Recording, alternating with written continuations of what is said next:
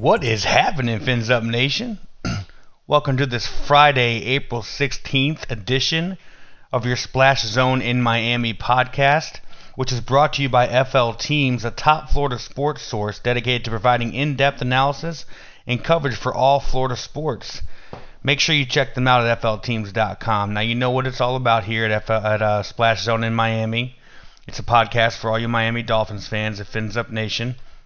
And on today's podcast, I want to talk about the 18th pick in the 2021 NFL Draft. Believe it or not, we are 13 days away from this thing. It is Thursday, 2 Thursdays from yesterday, so 13 days.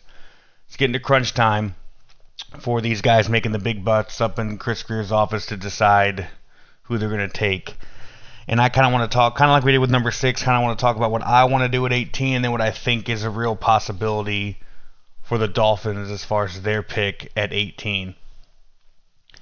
As we all know, we very much are in need of a running back.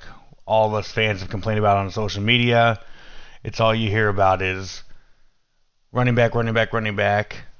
And we all know what happened last year's draft, which was a much deeper running back draft class, at least in the first couple rounds, and we passed on everybody. If you talk about the Cam Akers, J.K. Dobbinses, the Clyde Edwards-Hilairs of the world, we passed up or got sniped in the case of the Ravens jumping up in front of us at, I think it was 35, 36, something around there last year to pick J.K. Dobbins one pick before us, which is where we probably were going to go, which is why we ended up trading that 7th round pick for Matt Breida last year, which we all know how that did not work out. So here at 18, in my mind, if Najee Harris is your guy, and Najee he's a big guy, big bruiser back. He's 6'2", 229 pounds, so he can get you the short yardage conversions you need. And my favorite thing about him is on top of that, he can catch the ball. He's got hands like pillows, baby. I mean, there's been a couple plays I've seen on tape from others that I've watched and where he's catching the ball over the shoulder on the goal line, right at the pylon, like a tight end. I mean, it's pretty to see. And to have that ability from a running back who can also run up the gut, which is what this offense does. We're not an outside running team. We're between the tackles or right off the tackle type of running team, so we need a big body in there to convert those short yardage or goal line situations, and he has the size to do that. People will complain about his 4.5 40. I don't care about that. I mean, we've seen him play on tape. People don't catch him from behind, and the biggest key for me is those short yardage situations. So I'm not going to focus on the negative people are talking about with his 4.5 40 because I've seen his games, I've seen him play, and I don't think he's what we would call slow on the field. I mean, that's not at all what I'm thinking. So the question is, do you take a running back that high in the draft? It's kind of unprecedented. It's something that GMs are moving away from this year. If you listen to Daniel Jeremiah on NFL Network, he kind of said the league sounds like none of these guys will go in the first round.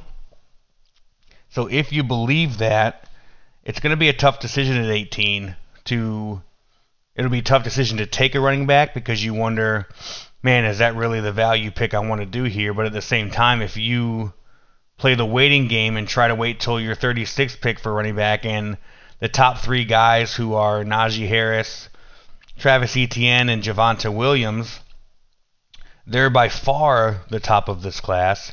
If they're missing by 36, then you've screwed yourself like you did last year and you didn't end up with the running back that you wanted because you waited to try and make sure you didn't reach or overpay for a running back. So it's going to be a really tough decision.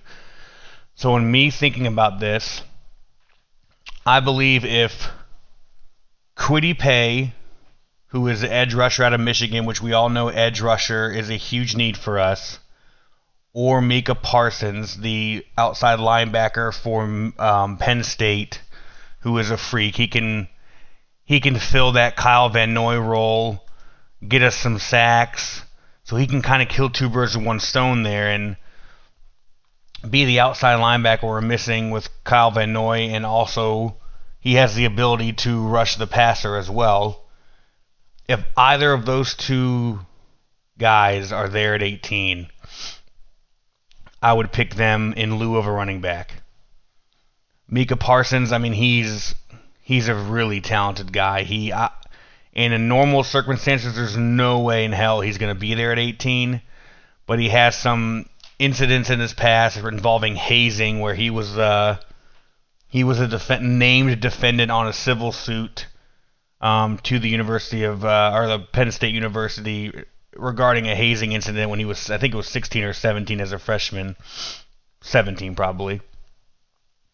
And say what you want about that, but that is a red flag in his past about his off the field maturity issues. So what that might mean is he might slip a little bit and actually be there at the 18th pick.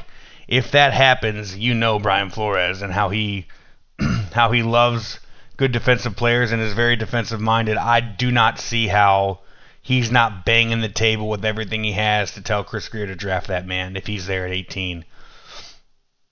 And I'd be fine with that. If Micah Parsons is there at 18, you take him. I mean, he's a great fit for the scheme of this defense. He fits right into the Kyle Van Noy role. I mean, he's 6'3", 245. He's a beast. He's only 21 years old. I mean, Kyle Van Noy, as you know, is turning 30. And this regime loves young guys, so that he fits every single thing the Dolphins are looking for and everything you're going to want in an outside linebacker. So if Micah Parsons is there at 18, I believe the Dolphins and I would also pull the trigger there. Same with Kwity Paye. I mean, I think it's even less likely he's there. He's a 6'4", 271-pound defensive tackle, edge player. He can get after it. I mean, I honestly have not watched or know much about him. I'm an Ohio State fan by nature, so I just have an adversity to Michigan just watching them, period. And as you know, I'm not an expert. I haven't started diving into this stuff yet. As we get along this journey, I plan on getting more deep into tape and have more information for you all. But I'm also not gonna BS you and say things I don't, whether or not I know. But from what I've heard and people I trust listening to, he would be a great pick at 18 for what the Dolphins need as far as edge rusher, pass rusher, defensive line type needs on the outside. So again, if Kwity Paye or Micah Parsons are available at 18, I would pull the trigger on one of the two and just wait it out till 36 and hope that one of Najee Harris, Travis Etienne, or Javonte Williams out of North Carolina are available. And honestly, my ranking would be Najee Harris, Javonte Williams, and Travis Etienne. I think Etienne's an explosive outside type runner. I don't think that's what we need. I think we need big bruisers who can also do some stuff out of the backfield, but more importantly, that there's big bruiser type of backs, and that's what Javonte Williams and Najee Harris are. So those are my top running backs that I would like to see them take. And I'm fine with, if Kwity Paye or Micah Parsons are not available, listen, the idea is to try and make your team as good enough to win a Super Bowl, and I think if running back's the piece, let's assume we do what we need to at 6 and get a pass catcher. Running back's the big need on offense. If you need to fill that at 18, even though the conventional wisdom is, that's too high for running back, I think if it's what you need to do to make this team competitive, and I think you get to the playoffs and you start winning games and get to championship games, winning championships, no one's going to give a damn that you reached at 18 to get this running back. That is the type of thing that you talk about with teams who are not doing well 3 years after they make a pick. It's not something you look back on if the pick ends up being good, that, oh man, they really reached for Najee Harris, but he's a 1,000-yard rusher. You're not going to have that conversation. No one's going to care. So talking about it now, that's the things that come up. But I think if Kwity Paye, Micah Parsons are not there, you know you need a running back. There's no other glaring, we've got to pick this guy to fill a need if those two guys are gone. I think you pick Najee Harris and you move on. And you're happy with it, and you look at 36 to maybe do lineman, maybe edge rusher if somebody falls. But we'll talk about 36 on the next episode of Splash Zone in Miami.